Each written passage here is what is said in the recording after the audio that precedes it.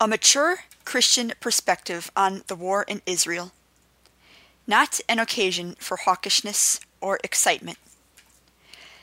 Hello, readers. First, I want to say I have not forgotten about you and this blog. I have just been consumed with work, which was really busy in September, and another exciting personal project, which I will talk about later.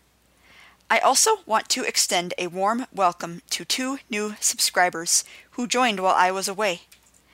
I have no interest in metrics, in going viral, as I feel these worldly goals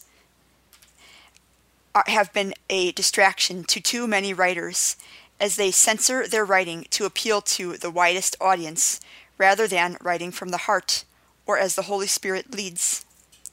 Nevertheless, it does warm my heart to realize my passion for confronting Christian nationalism is resonating with a few people, and thus to realize that I am not alone. This past Friday, I finished reading the autobiography of Malcolm X, and had intended to share some insights I gleaned from the book relevant to this blog. But I am going to save that for next weekend, as my conscience demands that the heartbreaking situation in Israel right now takes priority. First, I think it is important to acknowledge that I am speaking from a place of privilege. I do not personally know anyone living in Israel or Gaza. Thus, I realize that everything I say is in a way merely intellectual, theoretical. One thing that is repeatedly emphasized in blogs that I follow whose mission is to deconstruct a faith influenced by white supremacy and colonization is that while we should all feel safe sharing our views, those of us in positions of privilege must do so mindfully, with a spirit of humility and awareness that those personally affected by a circumstance may see things very differently. I also want to state unequivocally that what Hamas did on October 7th was sheer evil. There is no excuse, no grievance that justifies committing the atrocities Hamas committed. In a few months, I will be an aunt, as my sister is expecting a little girl. She and her husband haven't even decided on her name yet, but even so, I already love her.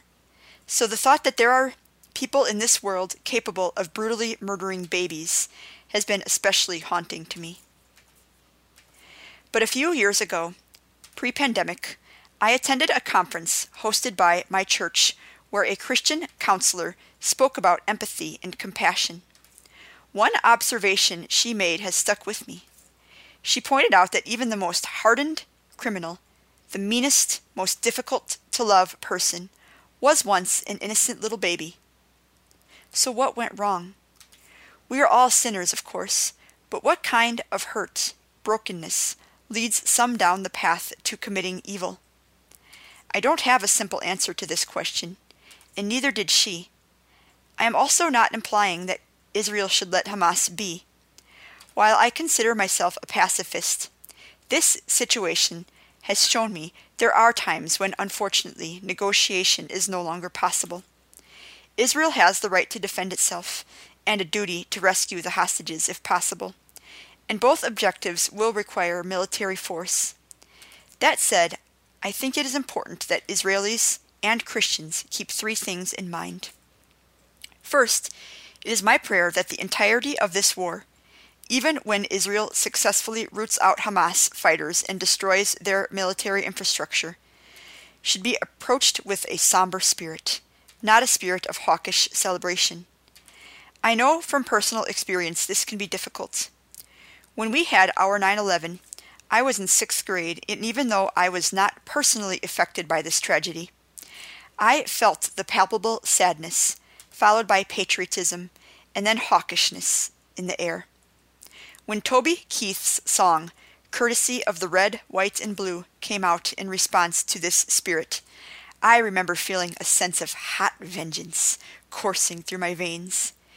If I were a few years older and didn't have a disqualifying disability, I might have marched myself right to a military recruitment office singing this song, eager to play a role in going after those monsters who shattered our collective sense of safety.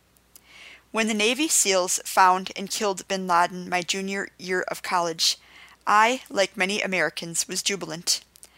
How I would have loved to be in that stadium when the game was interrupted, and, upon hearing the news, the whole stadium erupted in chants of USA! USA! But for families who lost loved ones, while bin Laden's death may have offered a small sense of closure, it wasn't cause for jubilation. It didn't change the fact that their loved ones were still never coming home. And now that I have a more mature understanding of the Christian faith, I am embarrassed by my past hawkishness. The Bible states that all people are created and cherished by God. In the same way that a loving parent grieves for a son or daughter who made terrible choices and must now live with the consequences, God grieves for even the most hardened criminals, and we should too. The movie for The Shack is a poignant illustration of this. I acknowledge that the reality of this fallen world is that for everyone's safety, hardened Hamas fighters need to be eliminated from this world, just as Osama bin Laden needed to be. But when the war is over, we should not celebrate their deaths by dancing in the streets as if winning the war was the equivalent of our team winning a football game. On a related note, one editorial I read this week pointed out that even if Israel kills every last Hamas fighter hiding out in Gaza, Hamas will not truly be eradicated until they figure out how to kill the ideology that motivates them. The editorial was short and didn't get into the details on how to do this, but I think this is where the observation of that Christian counselor could be of enormous value. Maybe Israel's intelligence agencies are doing this already, but if not, when the war is over, they should try and talk to people who knew these Hamas fighters before hatred had hardened their hearts. Could oppression, poverty, a sense of hopelessness, the ignorance that comes from living in a world where you are never exposed to people of other cultures, have nurtured seeds of hate, just as these factors often nurture seeds of hate in the hearts of white supremacists here in America?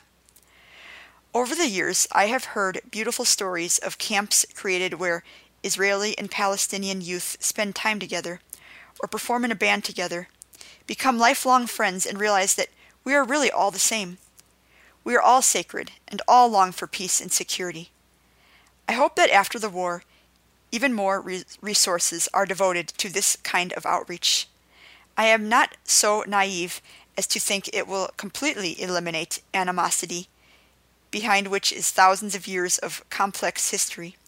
But one of the hallmarks of our faith is to never give up hope, to do what we can to bring a foretaste of God's kingdom to this world now. This brings me to my final point, which is strictly for evangelicals.